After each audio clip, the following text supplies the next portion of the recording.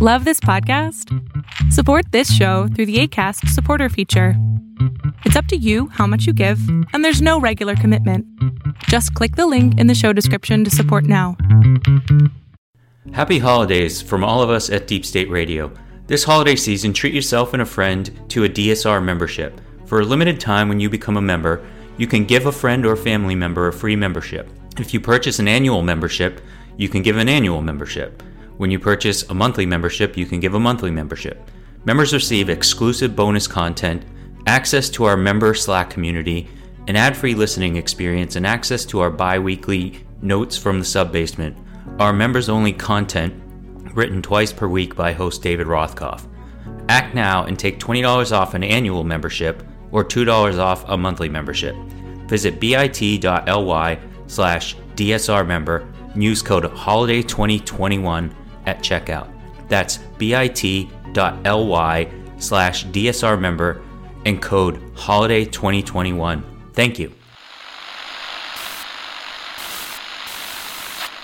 9, 12, 10, 28, 2, 23.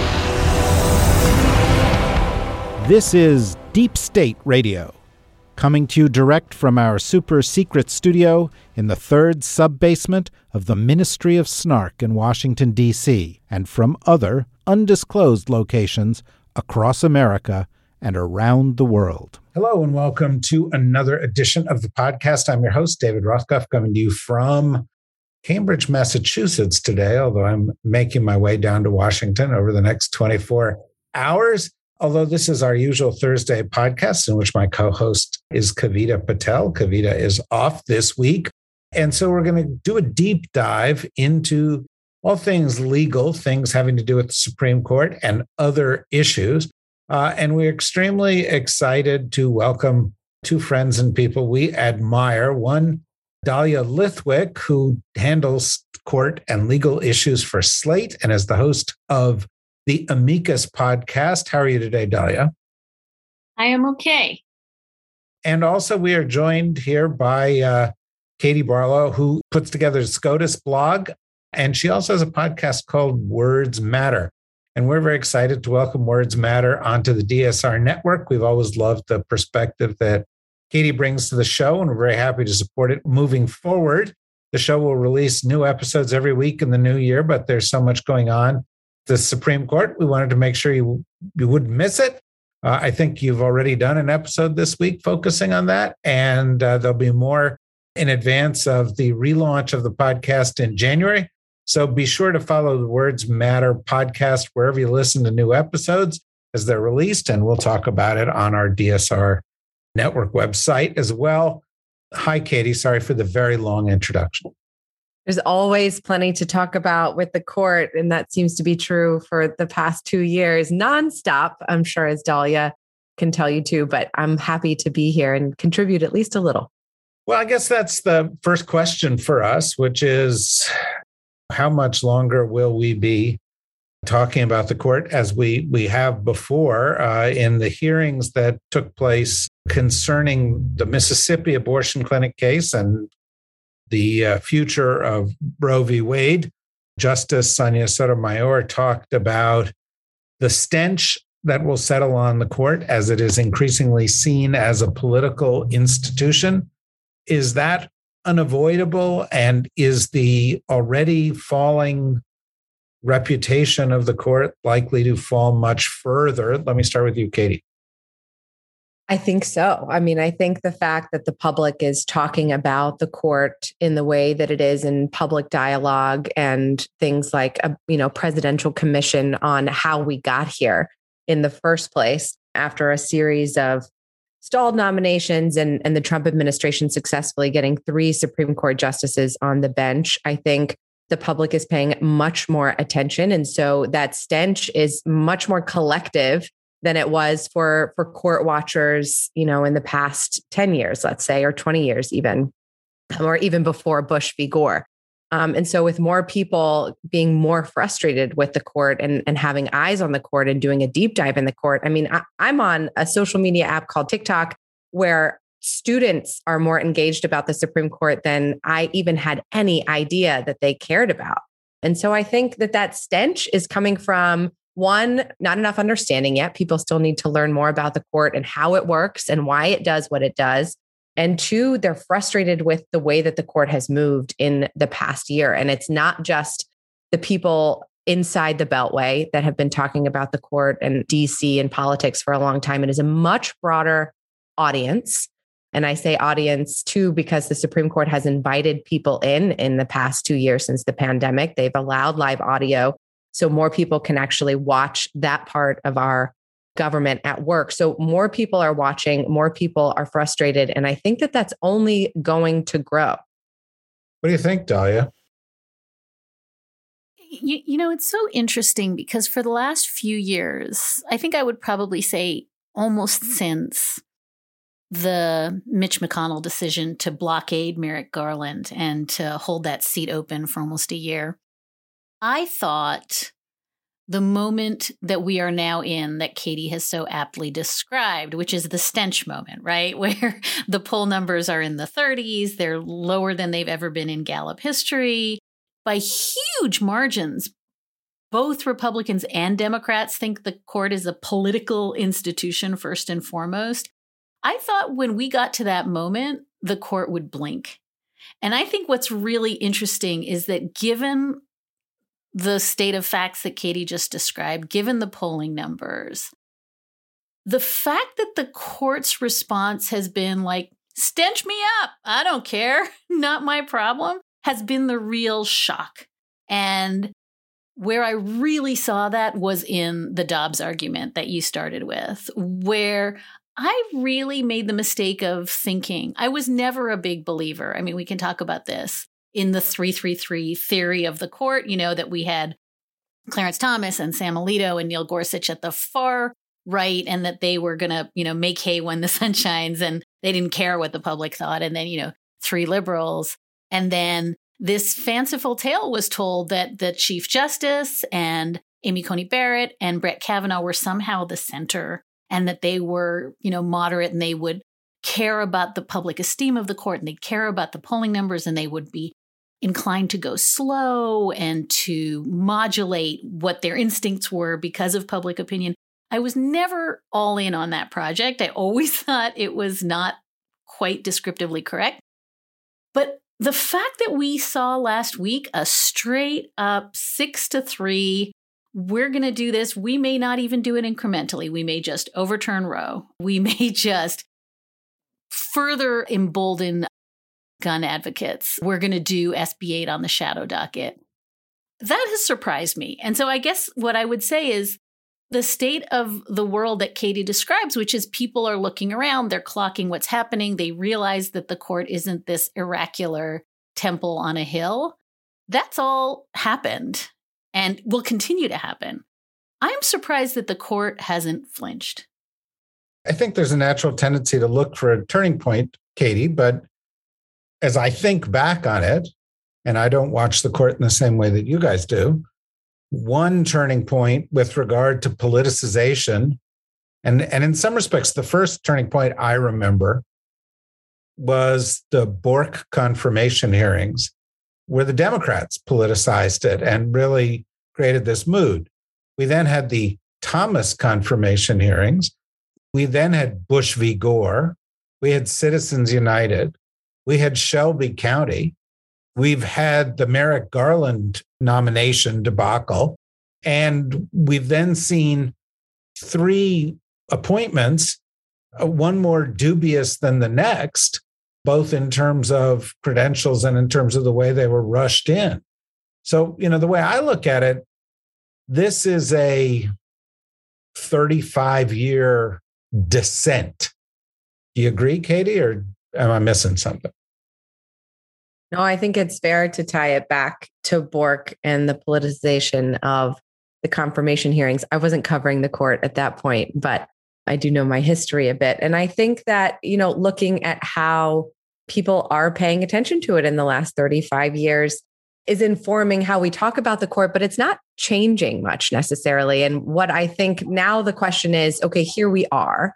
And, President Trump successfully got 3 justices on the court. Perhaps we'll see a Breyer retirement and a Biden confirmation. But even if the court were to gut or overturn Roe v. Wade in June, I'm not at all confident that there would be any further political maneuvering or politicization done by the Democrats to move the ball any. I'm not sure that we can sit here and talk about it, and this has been a 35-year journey that we're on, but I'm not sure that it's going to change much, certainly not for now. And we can talk about the report that just came out. The Biden administration had this commission of 36 very smart individuals who released a 300-page book report on how we got here. And it put the ball, Biden used that to put off dealing with the issue of the Supreme Court. And now the ball is back in his court of whether he's going to do anything about it. And I think the answer pretty plainly is so far, no. So it's just interesting to me that this has been a buildup for 35 years, and you could read the tea leaves even before the Trump administration. Yet here we are, and it doesn't seem to be going anywhere or changing anything, in part because who is in the White House.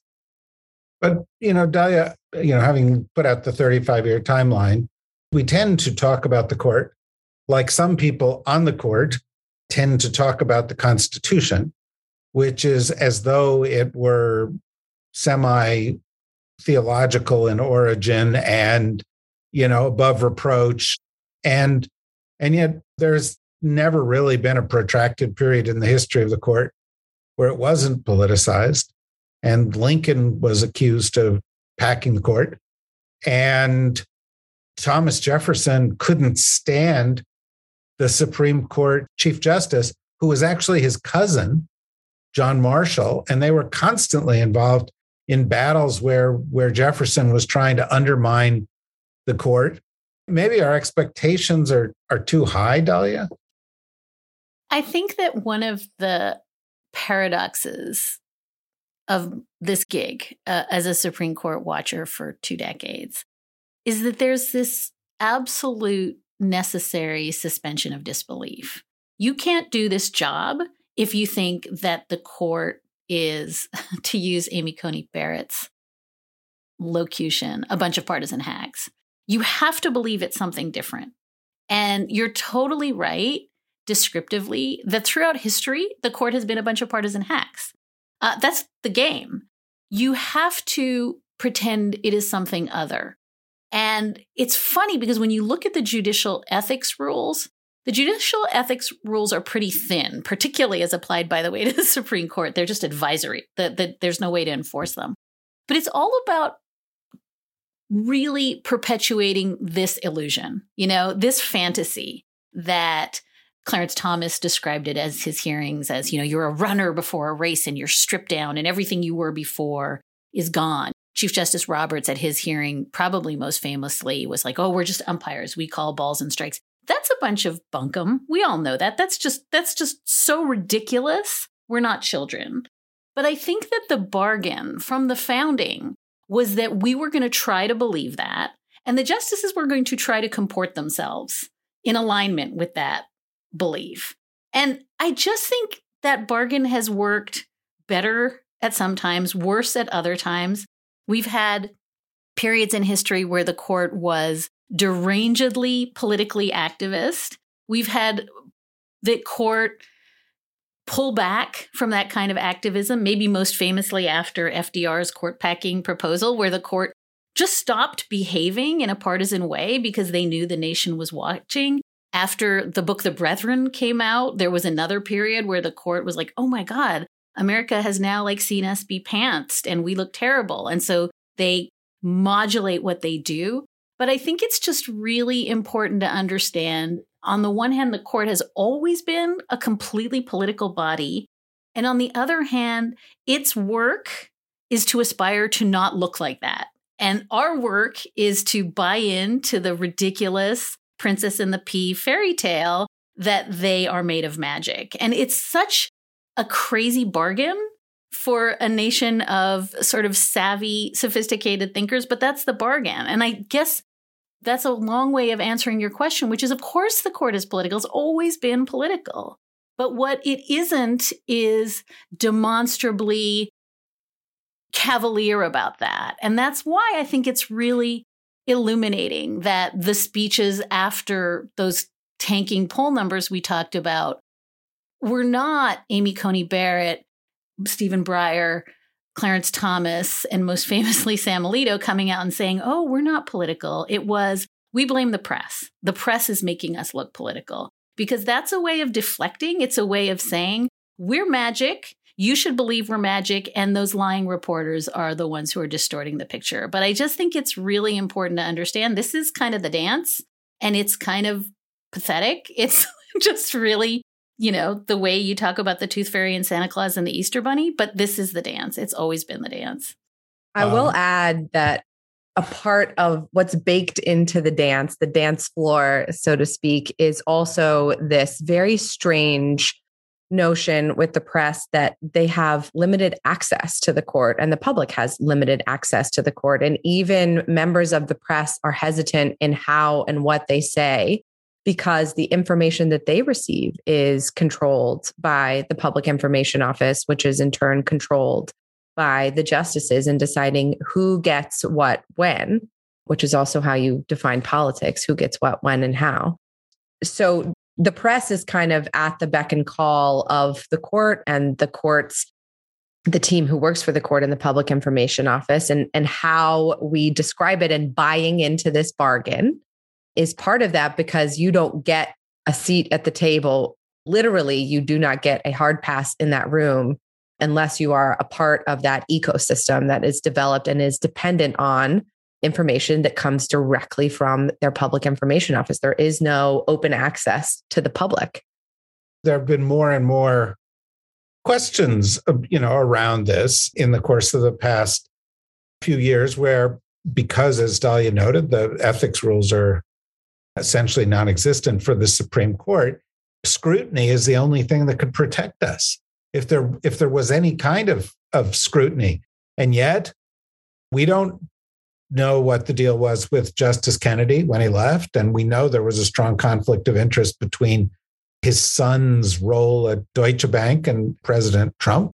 We don't know who, paid off Kavanaugh's debts.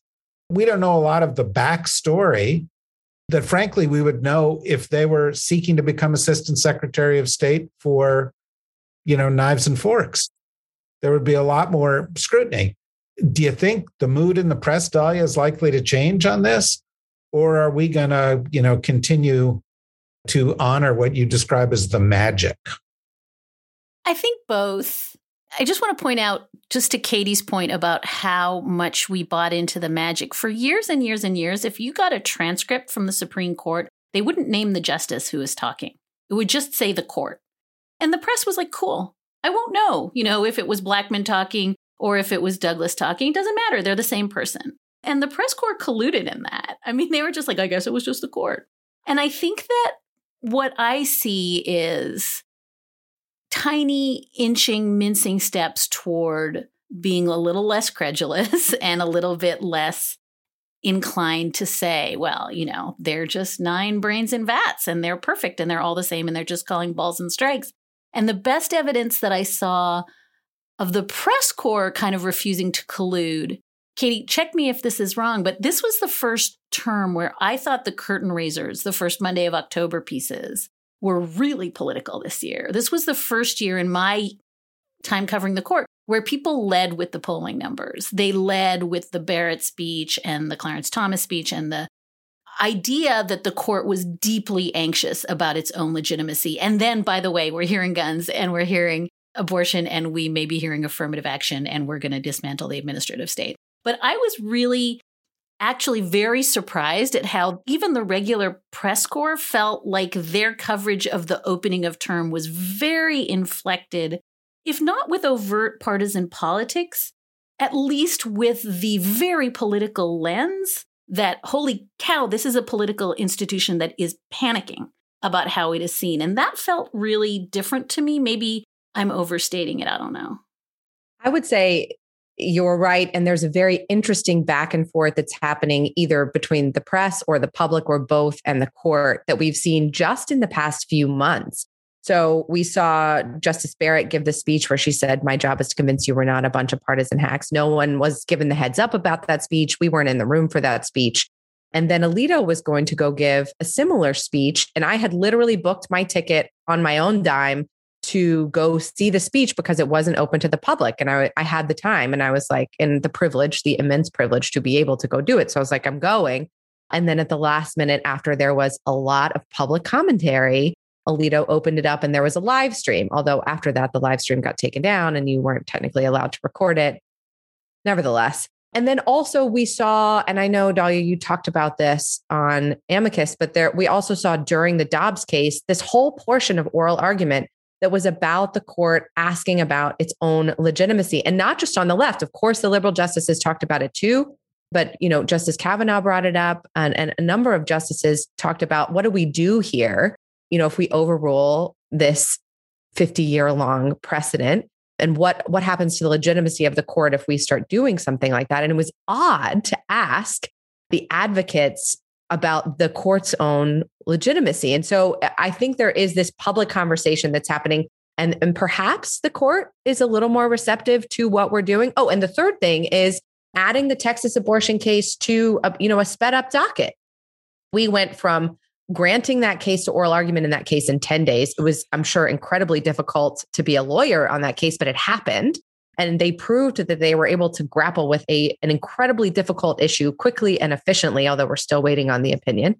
And so the fact that the court did that on the back end of this whole conversation about call it the shadow docket versus call it the emergency docket, and we aren't doing things in secret, they are at least reacting or responding in several ways, whether it's opening up the speech, whether it's speeding up a case and putting it on the regular docket, whether it's talking about it during oral argument. And I find that fascinating.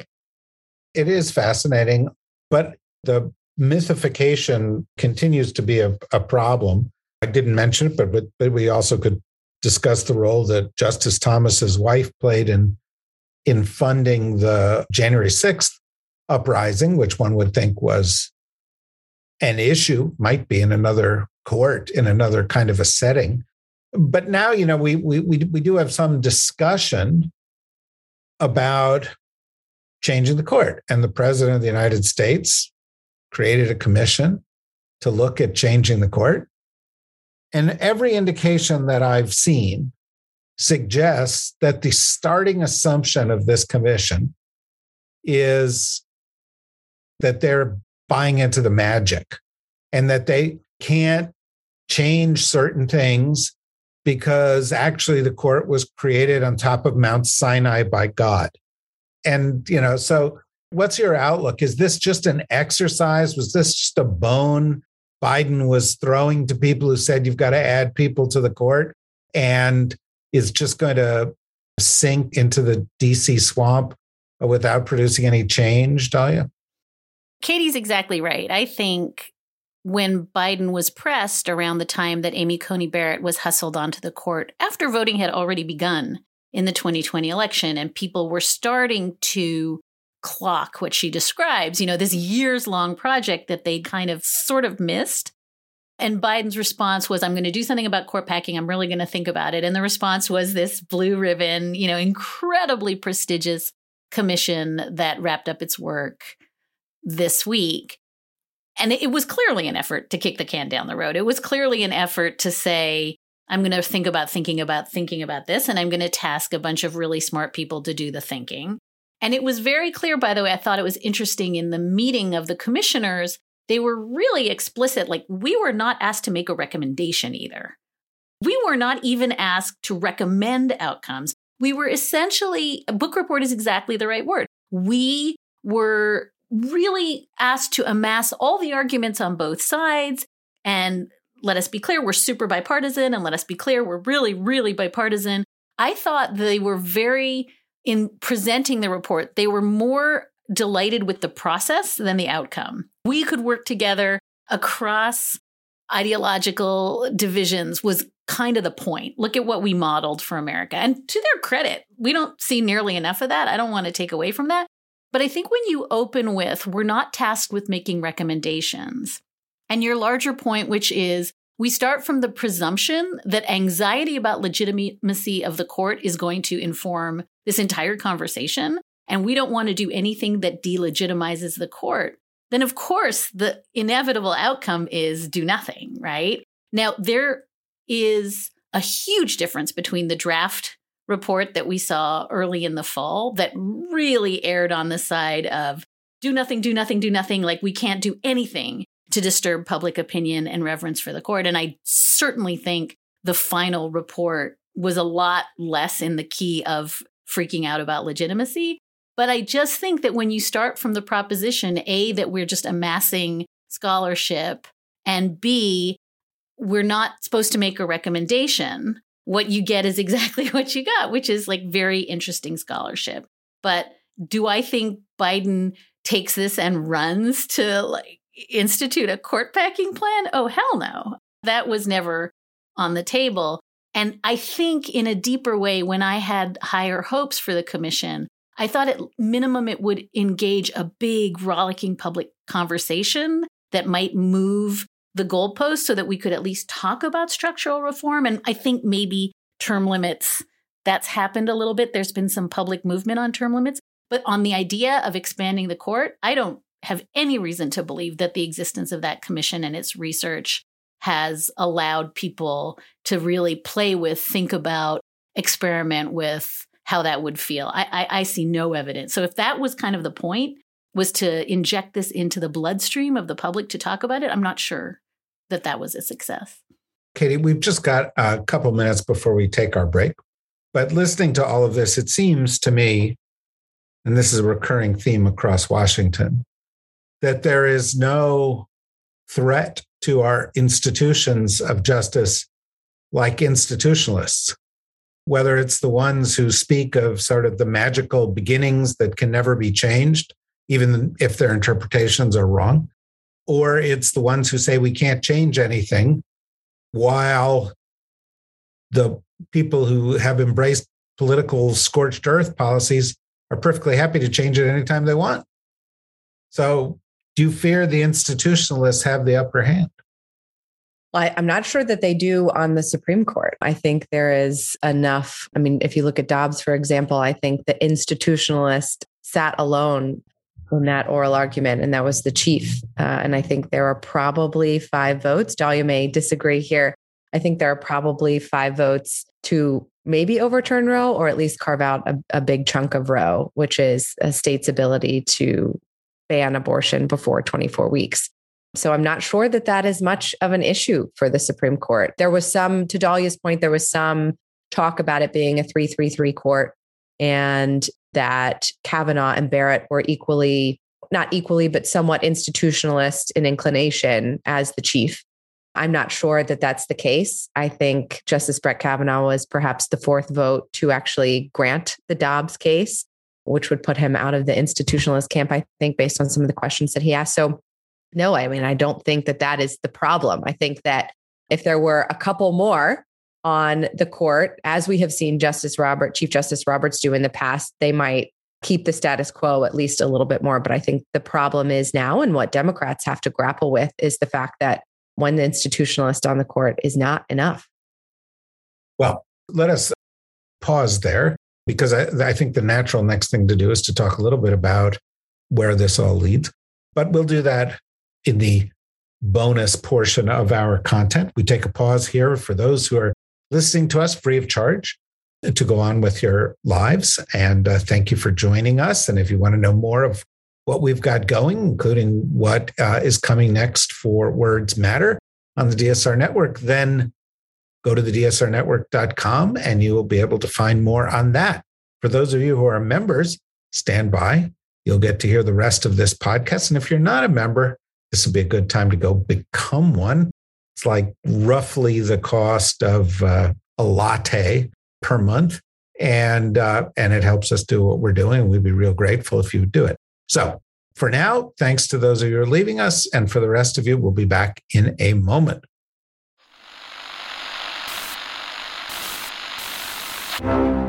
Hi, this is Harry Littman, former United States Attorney, current LA Times legal affairs columnist, and creator and host of the Talking Feds podcast, a roundtable that brings together prominent figures for a dynamic discussion of the most important topics of the day, from voting rights. Voting in our country has a specific racial connotation and a racial history, and one in which it has been fundamentally about moving away from exclusion and at a snail's pace. To the January 6th Select Committee. We're going to see almost every actor who's culpable in this refuse the subpoena. To U.S. national security and foreign relations. I served in the FBI in the aftermath of 9/11, and I've seen what happens when there's boots on the ground. To anything and everything at the Department of Justice. The hardest thing about coming into the Department of Justice, it's not like everything hits reset. There are court proceedings and investigations that are all midstream, and you don't control when you get to make a decision on those. To hear roundtable discussions with the country's most prominent voices from government, journalism, and law, follow us wherever you listen to podcasts.